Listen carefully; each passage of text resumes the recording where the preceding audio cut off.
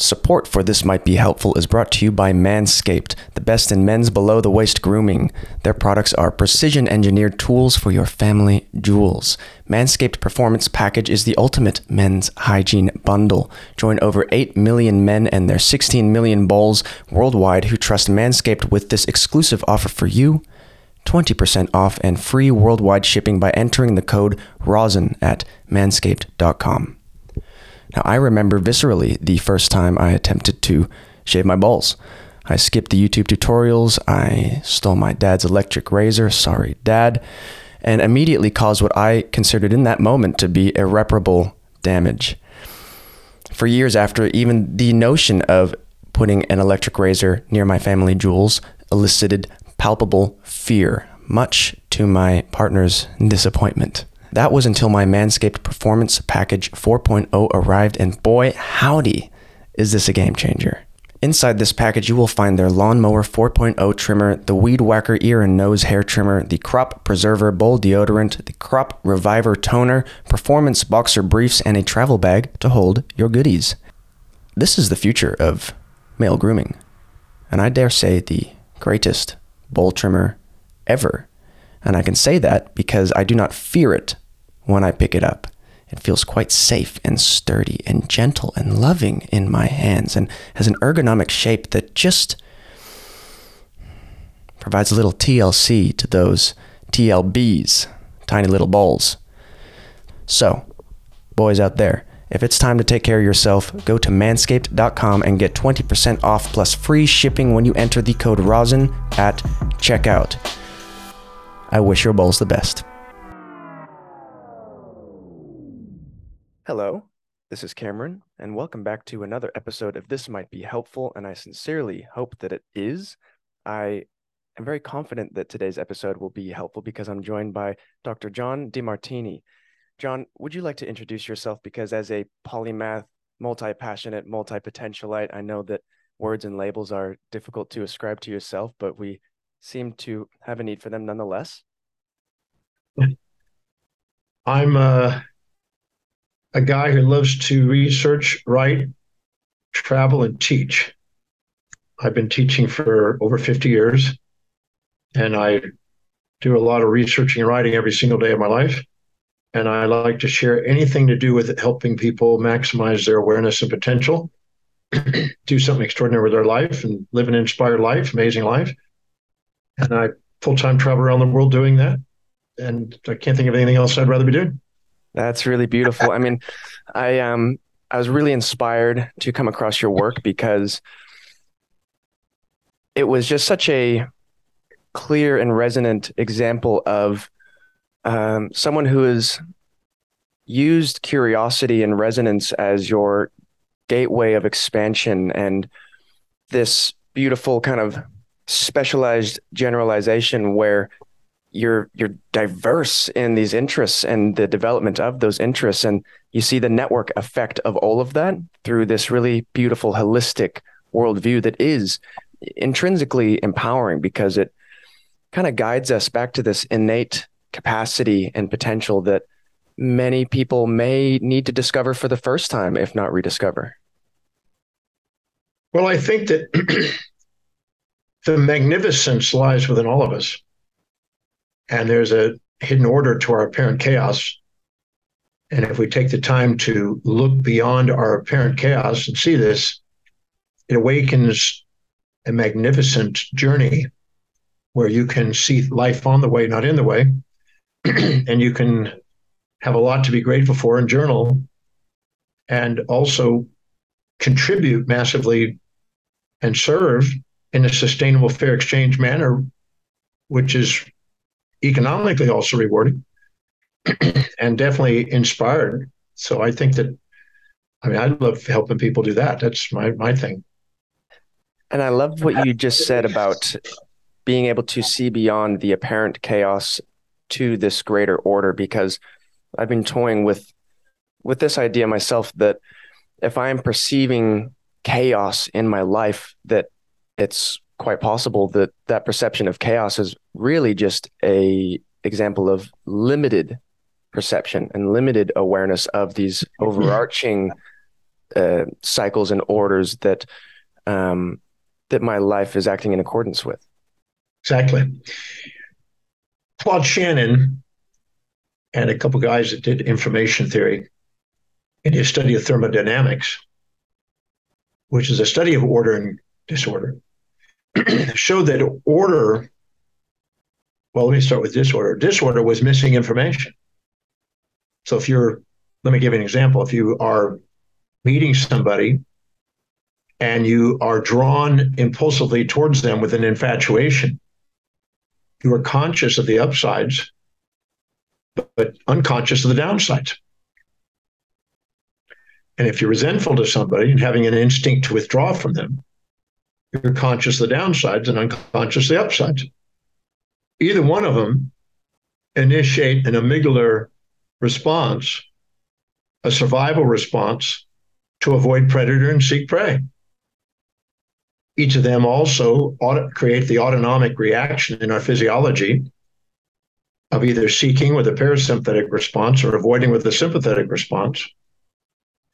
That initiates an epigenetic factor and tags methylates or acetylates, depending on the chelates and methylates, depending on the side of the autonomics, changes the transcriptions of proteins, which changes enzymes and structural proteins, which then affects physiology and creates symptomatology that's compensatory to the misperception. And so the physiology is giving us feedback to let us know we're not seeing what's actually there in completion. We're not mindful, we're mindless. We're seeing something missing. That missingness, that unconsciousness, that ignorance, that blindness is creating symptomatology to help us see the other side. The epigenetics is actually doing the exact opposite. If you're in sympathetic and you oxidize from sympathetic, it creates a methylation, which is a reducer. And if you're parasympathetic and you're reducing in chemistry, it creates an acetylation, which is an oxidizer. It's a homeostatic mechanism in order for us to give ourselves the awareness of seeing both sides simultaneously, being mindful and being present. So our physiology and our intuition and psychology, because our intuition is whispering too, when we're infatuated, we're thinking too good to be true, watch out. And if we're resentful, there's got to be a reason for this, got to be a purpose behind this. So we are being, in our physiology and psychology, even our sociology, if we get puffed up and look down on people, we attract events to criticize us, to humble us, to stop the looking down on people and look across at people. And if we're down, we get supported to try to lift us up. So nature is doing what it can within us and around us to help us have homeostasis and authenticity to maximize our awareness potential. Therefore, if we really ask quality questions, which allow us to see the side we're ignoring and become mindful and at the same time authentic, at the same time in a state where we're having equanimity within ourselves and equity between ourselves and others, we have sustainable fair exchange, which maximizes our potential economically and business-wise and socially and relationship-wise and spiritually. So we are being guided, but we don't always see it. And the reason is because we've subordinated to some moral hypocrisy about how life's supposed to be, an educated injunction, instead of a deeply understanding of the magnificence of the universe. And there's a hidden order, and that hidden order is hidden only because we're unconscious of it, but it's there and it's revealing itself through the confirmation of love and wisdom, which are tears of inspiration that are letting us know when we're authentic. Wow, there's so much to unpack there. So symptomatology as a reflection in the body or a manifestation of what we are not cognizant of in our awareness. And so the body takes on that lesson as a way to guide us towards what we are not seeing through our obstructed perception. And Exactly. by learning and allowing and releasing some of these obstructions to perception, such as the ascribing of some kind of valency or value to these external events, by even releasing the need to determine whether someone is better or worse, whether we are higher or lower, whether something is good or bad, just through that alone, we soften some of these perceptive gateways so that the body doesn't need to hold on to so many of these lessons and we can actually be consciously aware of them instead. Exactly. Well, we know in neurophysiology, neurochemistry, that the subcortical amygdala assigns valency to sensory reception from all of our previously associated, subconsciously stored experiences that have never been balanced. So those associations are compounding the receptivity of what we're experiencing and assigning distorted views, subjectively biased views, as a survival mechanism in order for us to have an acceleration towards running towards prey and avoiding predator. But in actuality, none of that's real. You know, we think we want to avoid predator and seek prey, but maximum growth and development occurs at the border of those two. If you get prey without predator, you get gluttony and fatness, and you lose your fitness. If we get a predator without prey, we get emaciated and starve, and we lose our fitness. But if we put the two together, support and challenge, prey and predator, the pairs of opposites, all complementary opposites together simultaneously and synchronously, we get maximum fitness. So we know that maximum growth and development occurs at the border of all pairs of opposites. It's the old yin yang integration, Taoist, middle path Buddha, enlightened state, whatever you want to call it, you know. But our body is doing it. It's amazingly constructed. I've been studying the body and physiology and lecturing in neurology in those fields for many, many years, for 45 years. And the more you probe into it, the more you see the absolute magnificence of the design or the evolution, if you want to call it that way, of the body and how it's adapted and how resilient it is and how amazing it is to help us maximize our potential in life. And we go around and we compare our lives to fantasies about how it's supposed to be instead of how it is. Nietzsche said, beware of the ought to and take a look at how it is. And that ought to is so frequently driven by these conformist ways of operating. And when we have those I ought to, I need to, I should be, I got to, this externally motivated kind of fear-driven conformity that compares us to those around us, you know, so there's already an aspect of conformity, but still it wants us to be better because we have this, this kind of ancient tribalistic egoic way of figuring out where our status is in relation to those that we know. And this is, it's just these constant mind games, and you can see it in, maybe for take the ego perspective, these egos that have yet to be fully developed and the need to marry oneself to their opinions in order to be right. But it's not an actual effort towards rightness of thinking. It's an I'm right and they're wrong because of that. Yes. Yeah. Well, the amygdala wants to avoid shame and seek pride. It wants to avoid phobia and seek philia. It wants to avoid predator and seek prey. That's its nature for survival, because it identifies itself by its mortal nature and it doesn't want to have extinction. But we have something that transcends that. Immanuel Kant, the German philosopher, said there's the phenomenal world of the senses, which is the reality of the senses, which is mainly for survival and Darwinian kind of models. And then there's something that transcends the nominal world that sees beyond that, beyond the senses, and is able to see what our senses don't normally see. There's about 180 different biases that the senses are trapped in that most people don't realize. Even empiricism and science doesn't see these things sometimes and gets caught in it. But when we see beyond that and ask the quality questions, we are able to see both sides simultaneously. And there's a confirmation with a gamma synchronicity in the brain that confirms it. And we actually have this aha, this eureka moment, a tear to let us know we're now seeing mindfully what's there, because we sometimes judge things. And it's been shown for centuries. We can go back to biblical, pre-biblical, historical states. And it's always said that we only resent things on the outside that represent parts of us on the inside. We only judge them for what we've done ourselves. And we were only wanting to avoid them because they're reminding us of what we're wanting to avoid in ourselves and dissociate from when we're ashamed of that and we want to go towards a pride because our amygdala is addiction. And the same thing on the infatuation side. We're We're too humble to admit what we see in them. But the truth is, we see what we see in them, we have, but we're too humble to see it. And so, really, the truth is that we're all reflections. As Chopin says, it's all reflections of us. And maximum potential is reached when we have pure world, the unum mundi, as Plato would call it, where we realize that we're all that solar system, all the subatomics, the astronomics, all the people, all the animals, we're all that. Nothing's missing in us. Om Tat Sat, nothing's missing as it is. So I'm a firm believer in knowing how to ask the questions to reveal to ourselves past our ignorance to see that whatever we perceive in the world around us that we judge is a reflection of what we have inside us, and we own it, nothing's missing. Every time we disown it and we're too proud or too humble to admit what we see in others inside us, we have a void, an emptiness, and we have no fulfillment.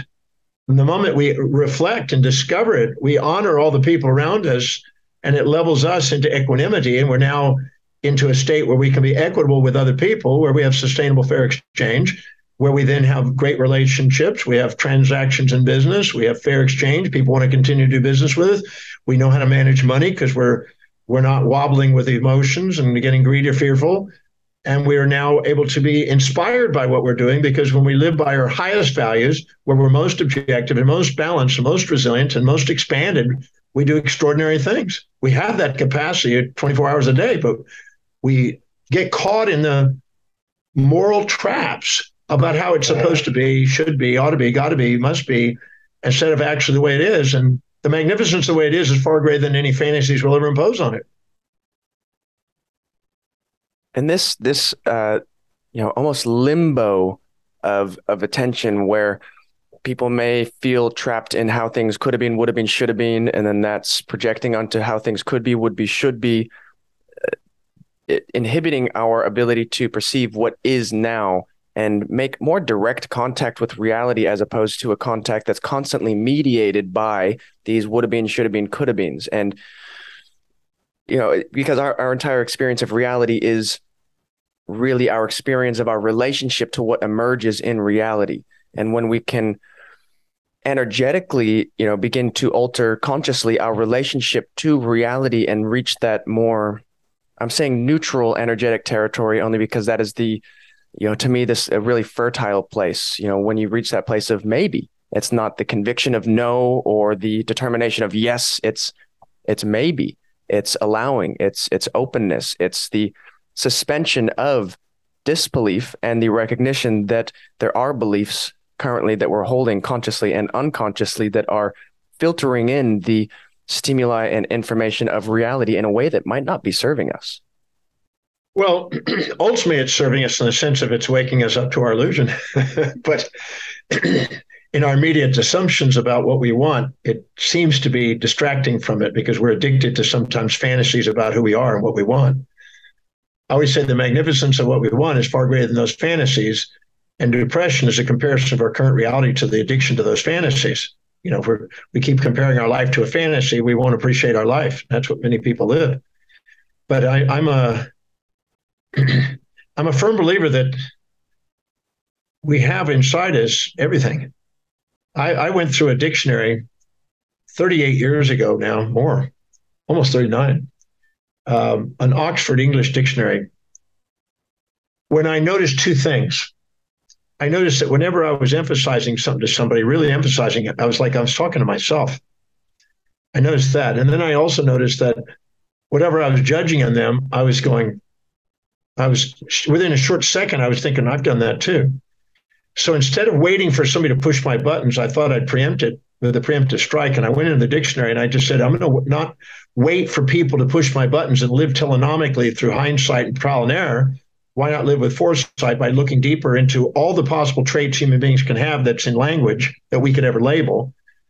And I went through the Oxford Dictionary. I found 4,628 different individual behavioral traits. I know Gordon Allport did that years earlier, and he found 4,000, so the dictionary must have grown. And I went through each one, and I underlined it, and then I thought of who is it that I know in my reality that has expressed that trait or that action or that inaction to the highest degree. So I thought, okay, if they're cruel, and who is the most cruel person? If they're, demeaning, who's the most demeaning? If they're arrogant, who's the most arrogant, kind of thing. And I went and wrote the initial of those people, And then I looked in my life and I said, all right, John, go to a moment where and when you perceive yourself displaying or demonstrating that same behavior.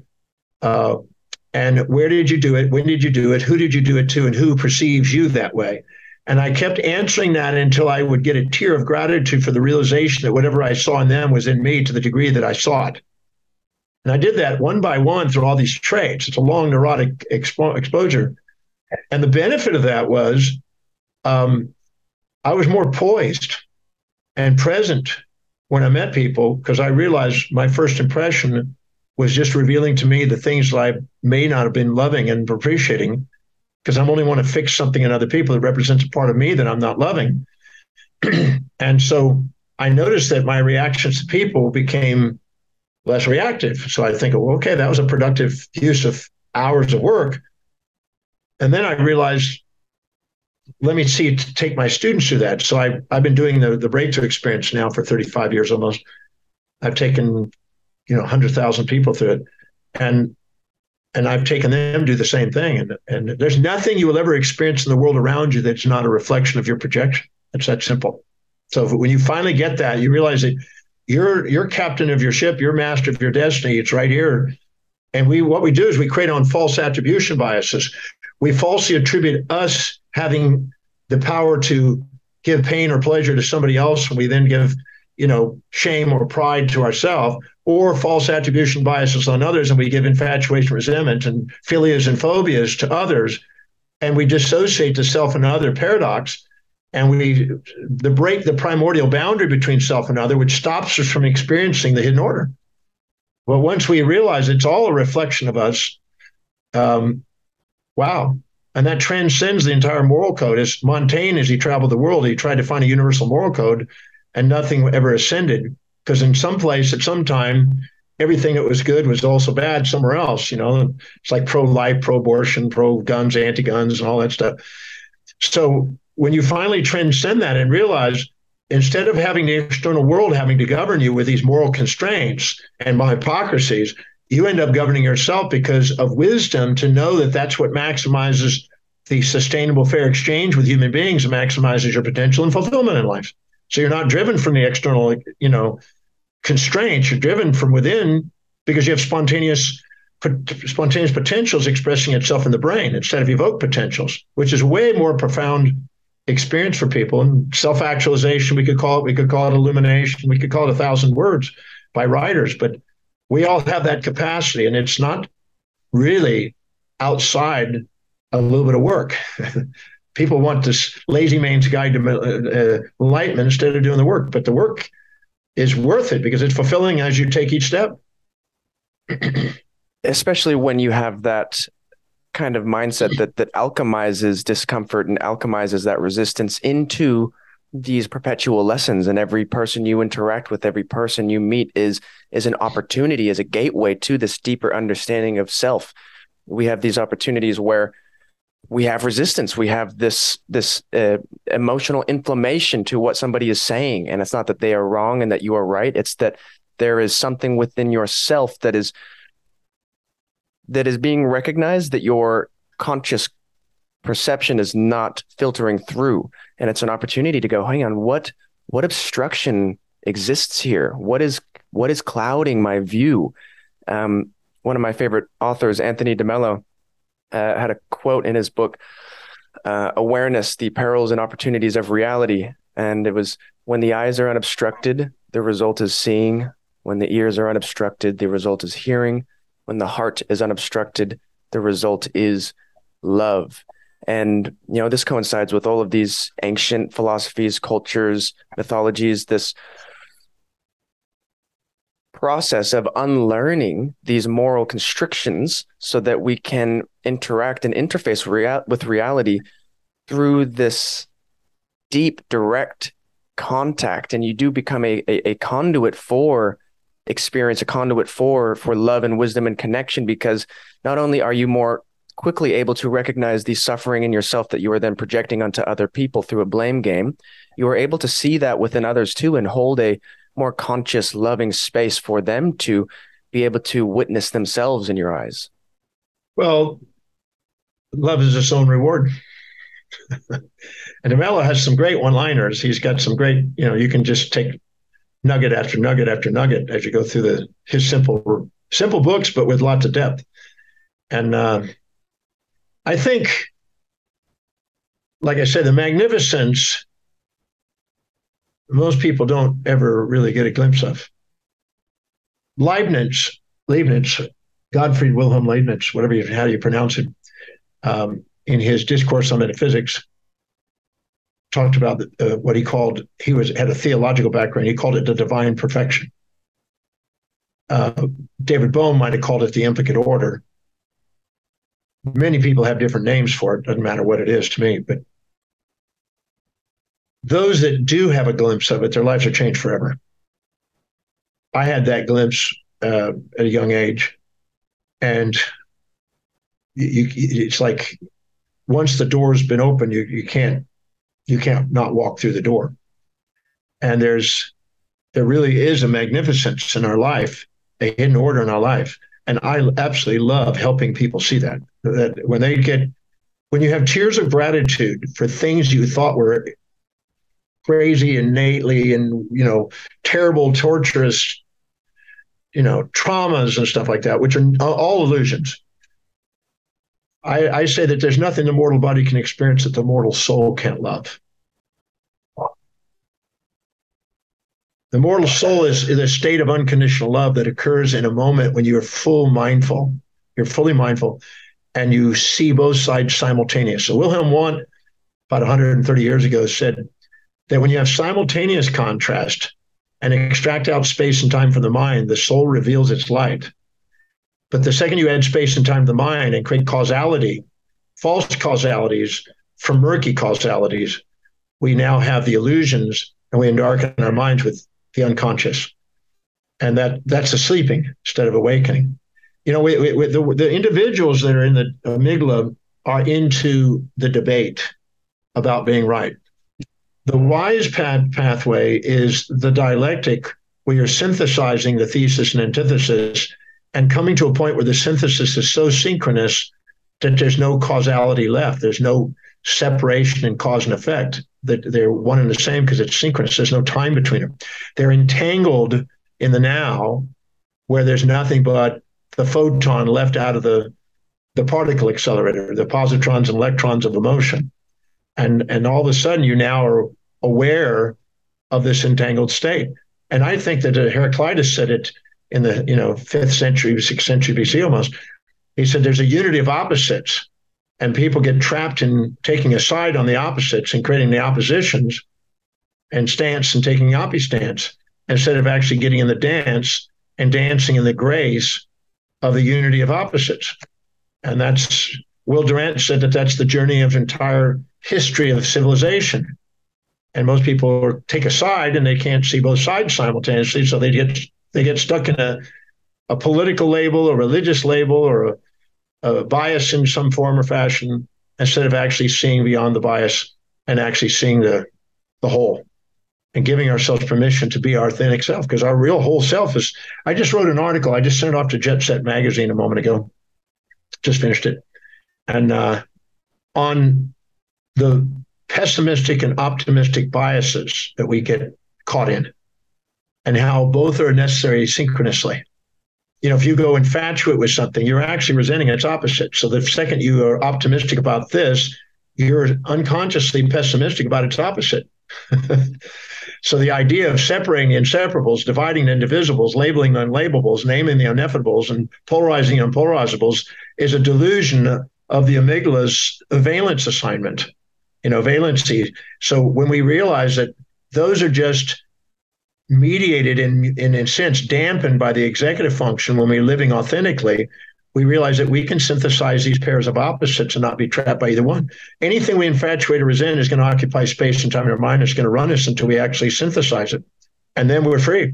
A moksha, liberation, satori comes at the moment we actually see both sides simultaneously and not get into the illusion that one is good or bad. And the seeing of these complementary opposites and these beautiful contradictions, there's the rational gaze of of science and how the specialization into these uh, different disciplines kind of fragments reality, fragments your perception of reality. The biologists say that it's all biology, the physicists say that it's all physics. And through a defocalization, like a softening of the gaze, we can kind of allow these truths, these apparent contradictions, we can actually see the unity of these contradictions and the kind of inherent truth that each one speaks, but the marriage of oneself and the identification and attachment to those ideas creates this positionality in life where you cannot help but be almost in this kind of argument with the world, because you are constantly going to be greeted with information that doesn't necessarily fit within your belief system. And so even the most intelligent people are clouded by this rational gaze. Well, because we've been told this is how the world works. This is how things are. This is what you're supposed to do. And no matter how intelligent you might be, how well you can intellectualize your health and your healing and your trauma, it doesn't take away from the necessity of doing the work and how big a part softening and allowing is in that process, and even the suspension of disbelief so that you can enable space for greater clarity to emerge. Well, I like the old statements that handed down from the pre-Socratic Greeks. Socrates is saying that they called him the wise man, right? But he always just acknowledged that the more he knew, the more he didn't know. And what he didn't know is far greater, in fact, infinite compared to what he knew, which was an infinitesimal. So the more aware he was, the dumber he became. And of course, he would minimize himself and everybody else would exaggerate him because of that. When I was 18, when I was 17, I had a dream to travel the world and teach. And when I was 18, I was watching a little TV series called Kung Fu with David Carradine. And he had this Shaolin master, martial artist, that was training him. And he would flash back to what the martial artist had taught him. And the martial artist called him Grasshopper, and he called the martial artist Master. When I watched that show, I said, I want to be a master. I'm 18 years old. I want to be a master. So I said, okay, what exactly is a master? And I decided that a master is somebody who could empower all 7 areas of their life, because I broke life into 7 areas: our spiritual quest for expressing our most inspired mission and our immortality path. Then we had our mental path to create original ideas that serve human beings across the planet. Our vocational path, where we actually did a service and a fair exchange to train ourselves in seeing each other as equals. And our financial path, to be able to master money so it's not running our lives, but we're mastering it. It's growing without having to work. Then there's the family life, where there's a love and intimacy and learning how to face our personas very quickly. And then there's a social life of, hanging out with people that are doing extraordinary things and contributing to something and making history out of life and making a difference. And then there's the physical, of maximizing our physical potential. And I said, I want to master all those. So I wrote out exactly how I wanted to do that. Then I said, I want to build a body of knowledge that will stand the test of time. I didn't want to just follow a culture. I wanted to create a culture. And I want to build a body of knowledge. So I said, okay, how do I do that? So I wanted to know what's a universal law? What's the most universal laws? Because universal laws don't get violated. Human laws do. Human laws can't be followed, but universal laws can't not be followed. And the distinction between them is a big, big difference. So I didn't want to build a model on a human law. I want to build it on a law that nobody could deny.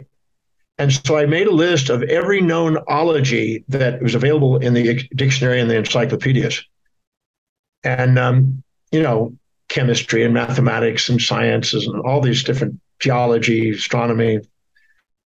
I made a list of them all. Then I said, I would like to get a PhD in each one of those. And so I'll read at least 100 books. The average PhD was about 100 texts. So I'm going to go and read 100 books in each of these disciplines. It's now 300. And go through and find the most common universal laws out of all of them that's common to all of those disciplines. If I don't see it common to all of them, that's not universal. And that became the basis, the foundation of work that I would build my teachings on. Because it's easy to follow what everybody else says, what sells and all that's popular and all that stuff. But I find most of that fluffy. So I'm interested in something that would stand the test of time and build a foundation. So when I would speak, it'd have meaning, and it would be something that will sustain, and it would be lasting. Seneca says you measure an individual by their most distant ends. And if you are looking for immediate gratification, your impact will be very low. But if you have a long-term vision for at least a millennia, then you will plan and structure things in such a way that will last and build in momentum, incremental momentum that's unstoppable. And so that was my mission to do that. And all the disciplines offer a different language for the same laws.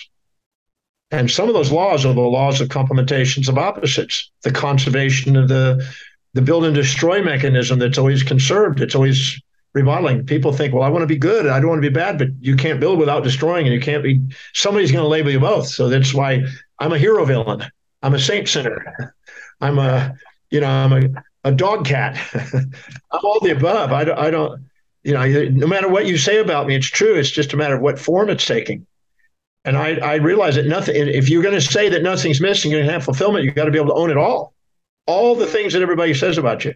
See, if somebody has a similar value to me, they'll look at me and say, God, he's determined, he's perseverant, he's relentless.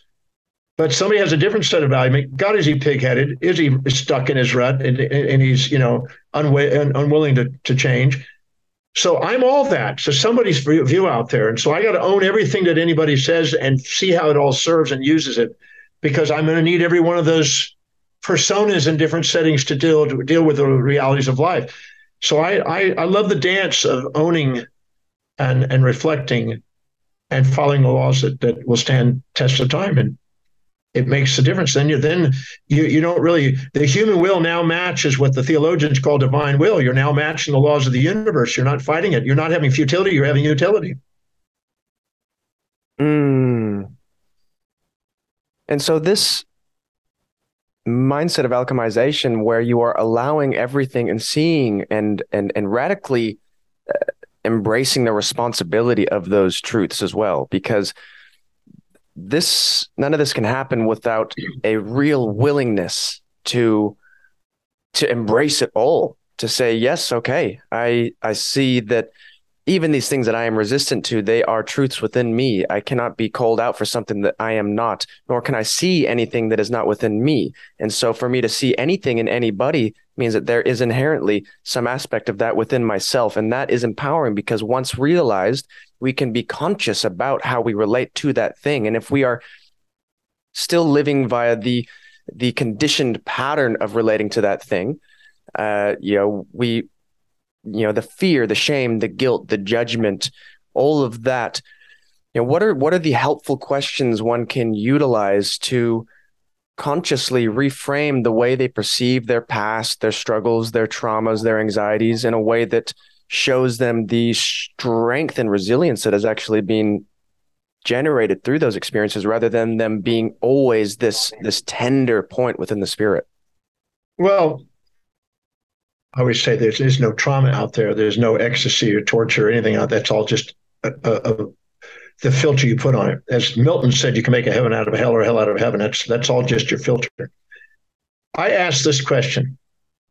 What individual, if I start with humans, what individual do I perceive displaying or demonstrating a specific trait, action, or inaction, or behavior that I admire most or despise most? What individual? I take the most extremes if I can, most admired and most despised.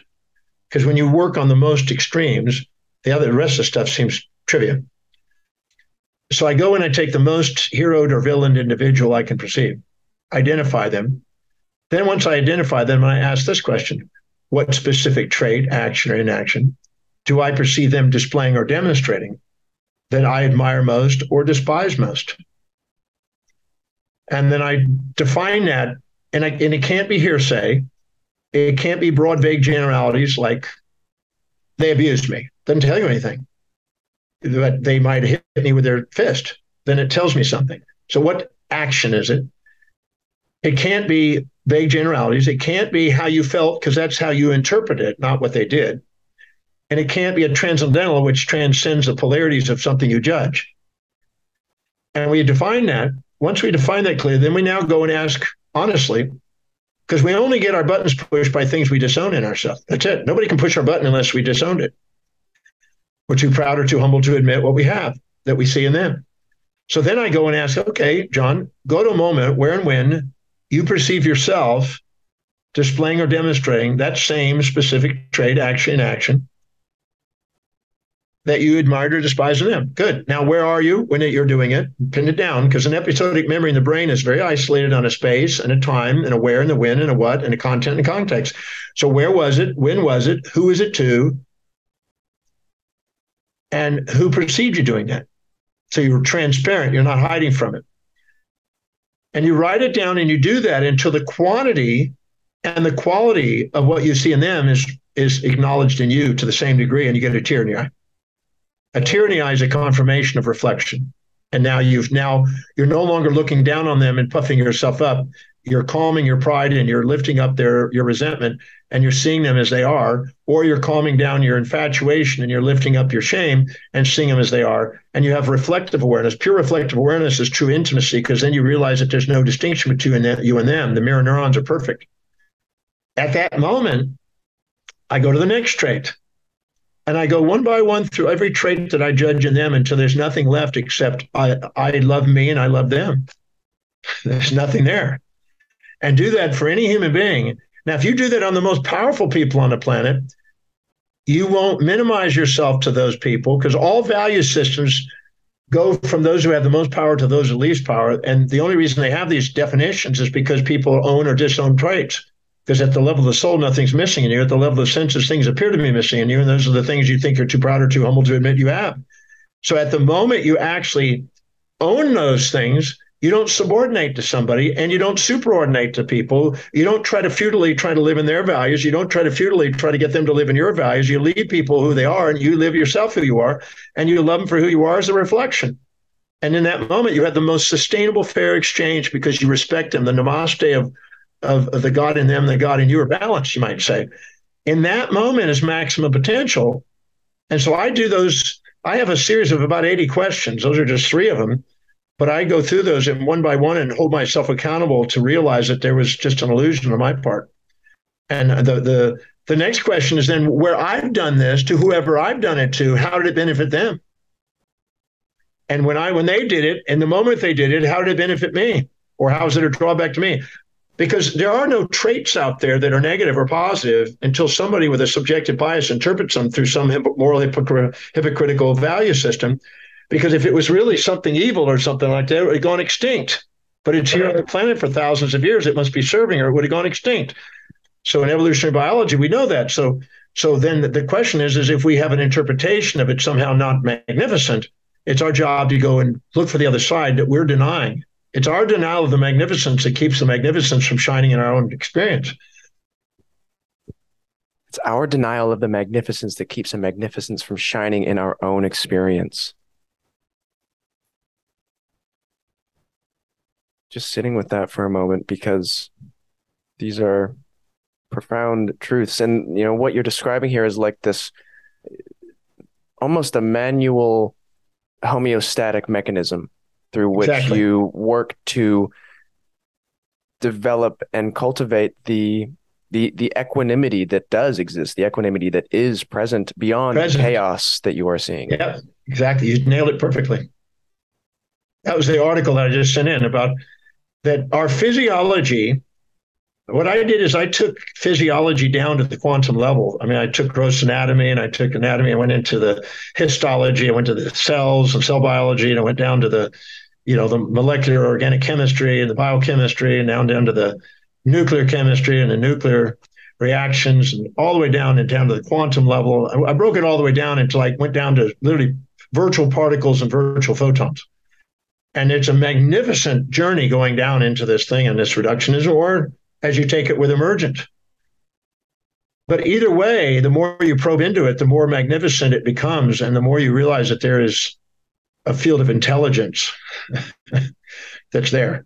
No Nobel Prize winner. I've studied all the Nobel Prize winners, and if you go and study the Nobel Prize winners, you'll see that some of them spent 20, 30, 40, or 50, or 60 years pursuing something. And they would not have pursued that if they didn't have a belief that there was some sort of inherent intelligent order in the universe, not just pure random chaos, because otherwise it could not be science. And there's repeating patterns there. So the pursuit of that is innate within us. It's an innate calling inside us to recognize. And if we don't see it as it is, we'll make up our own artificial explicate order idea about it. Just like if we don't see the real divinity, we'll make up our own anthropomorphic deities in order to compensate the false gods until we're ready for the true divine, primitive, panpsychic intelligence that's ever present, that is in everything, no matter what we're experiencing. And it's our calling inside to awaken to that magnificence, no matter what we're experiencing with any sense.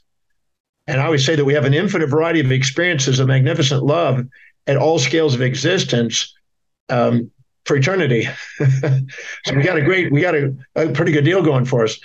But we don't take the time to ask the quality questions, predominantly because the questions are not put on the mass conscious level most of the time. The masses are wanting the immediate gratification, and they're wanting the opium of the masses for a quick fix instead of actually the pursuit of something that's deeply meaningful. And Nietzsche and many others all said that, the meaning we give it is what we give it. But at the same time, if life not searching for meaning or not pursuing meaning, the mean between excess and deficiency, as Aristotle said, is an unfulfilled life. The hedonistic pursuit is immediate gratification, doesn't have anything that's sustainable. So I'm not a Stoic, but I can appreciate some of the Stoicism that's inherent in the universe to try to help us appreciate the pairs of opposites of life. Because we have them all. Nothing's missing. And no matter what you can perceive. I just spent yesterday, the day before, and the day before, taking a group of students, and have them take the most polarized perceptions they've ever experienced. So some ecstatic or traumatic, and go into the moment and go, because in the moment of perception is when the conscious and unconscious mind split, when the subjectiveness of the intrinsic the association sitting in the central nervous system start to judge. And in that moment, I asked them to go and identify the submodality distinctions of all the senses that they're experiencing in that moment. So the sights, the smells, the tastes, everything else, and log them. And then we go in and one by one, isolated, we find out where our mind intuitively brought in the other as an anti-memory to counterbalance that, to bring homeostasis in the physiology, to change and balance the electronics, the neurotransmitter ratios, to everything brought back into it, and how our mind spontaneously does that instantaneously in order to maintain stability in any perturbed environment that we're perceiving. And what we did is we went through them, and they were not to stop until they had tears of gratitude for each one of those moments. And some of them did 300, some did 250, somewhere between 250 and 300 in 3 days of moments, and they just were speechless. They realized that at every moment of any perception, the pairs of opposites are there, and we've overlooked it, then restored that with valency in our hippocampus, and then believed in that subconscious belief system that got reinforced by tradition, conventions, mothers, fathers, preachers, teachers, and everything else, and trapped us into this elusive state instead of actually acknowledging the magnificence that was there. And I just gave them an exercise and helped them see the magnificence moment by moment. And we went through a stream of consciousness, and we broke it down into smaller subsets of time and showed that in each moment, no matter what the perception is, the pair of opposites are always there. And then you actually realize that, so how is that coordinated? Is that coordinated from within?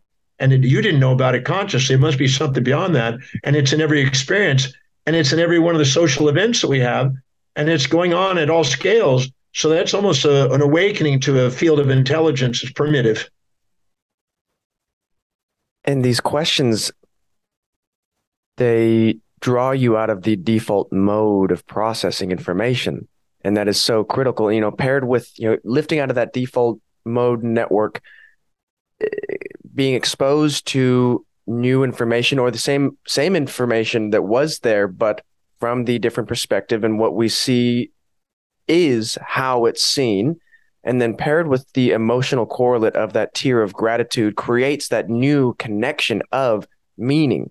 And we are threading this more fulfilling and purposeful way of perceiving and being our reality than just maintaining these stories that have been generated and maintained and then confirmed over time.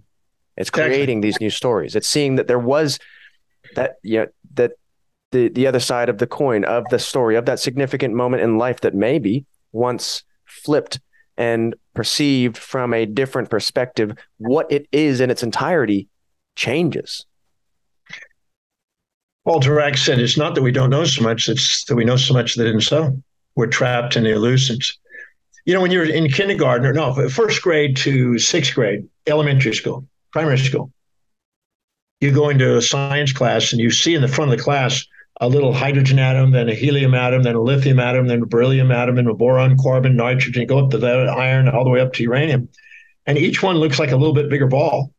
And then you see in a little box, you see these little blue, red, and white sticks and balls, and you think, oh, atoms are little balls, little spheres. And so in elementary school, you swear an atom's a little ball. Then you go on to high school, you know, or junior high, or whatever, your middle school, regular high school, and you realize, no, that's not exactly it. That was a model. It's actually a Bohr model. It's like it's a little solar system looking thing with electrons go around it, protons, neutrons in the center, and it's just these little orbitals. And you go, oh, that's what it was. It wasn't exactly that, but it's a shell, so it's sort of like a sphere, but it's a little higher level of abstraction. Then you go on to college and you go, oh, crap. Now I'm getting talked about quantum numbers, orbital spins, right? Azimuth number and things. And you get all these quantum numbers.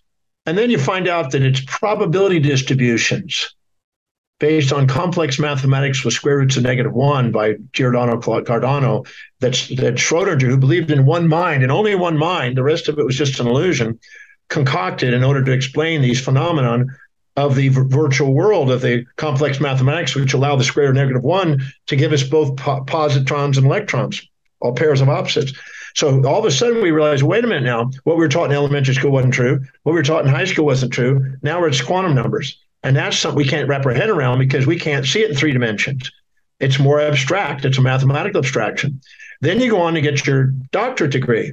And then you find out, well, the point electron probability distribution is an infinitesimal, which has to be renormalized in order to be able to be real. And now you got an even more mathematical abstraction, and you realize that it's not exactly that either. That's got little bits of glitches in it. And then you go on to get your PhD and professor emeritus, and you're working on the most abstract things. And then you realize we don't really freaking know. We now realize that at the uncertainty principle of Heisenberg, the proton is actually emerging from mesons and quarks and gluons, and it's just a field of interacting systems there that's just a probability distribution. Then we realize, man, it's just a mind screw. It's a you know, an unstable thing there. We don't know what the hell it is. And the farther we go, all the way down to Planck, we realize it's virtual particles and virtual, you know, photons that are merging and submerging constantly in this ether, the original ether that they used to talk about at Planck's level. And then we could go further. Is there something even beyond that? Is there some super Planckian state? And these are things that we have to grasp. And so we have to be taught the illusion till they're ready for truth, as the Buddha says. And so each of us are ready to take on different levels of abstraction, and our level of IQ, EQ is going to be based on the level of abstractions we can manage and use in our brain, you know, with our mind. And if we can do that, when we can probe deeper into the mysteries of existence. Wow. So a level of abstraction paired with almost functional utility as well. You know, and reaching these levels of abstraction, at what point does the researcher wrestle with faith? Because what they're presented with almost requires an aspect of belief in order to see what could be there. Well, the people that have been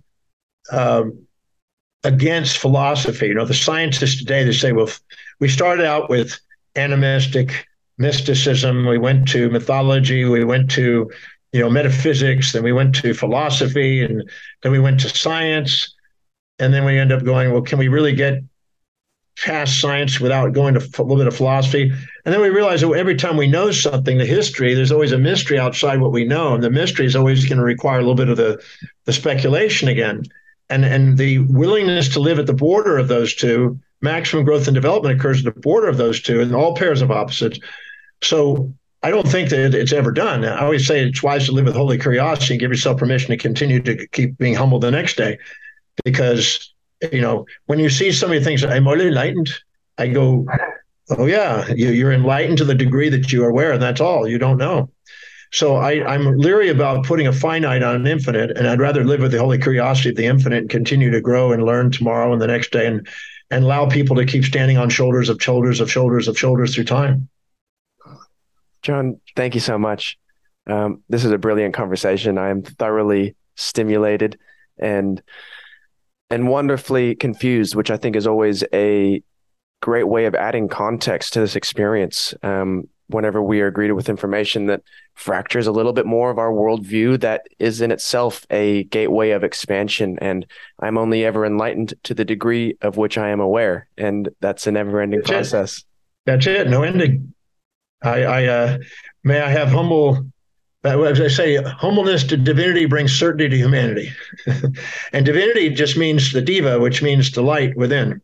It's not an anthropomorphic deity out there. It's not even a form. It's the ideal forms of Plato, the nominal world by Kant. Oh, there's so many one-liners to go back through and listen to this. I really do thank you for your time. And John, where can people find your work? All you got to do is go look my name up, probably. If you look my name up and just go to the website, drdemartini.com or the Demartini Show or something, and you can figure me out. I'm not too hard to find on there.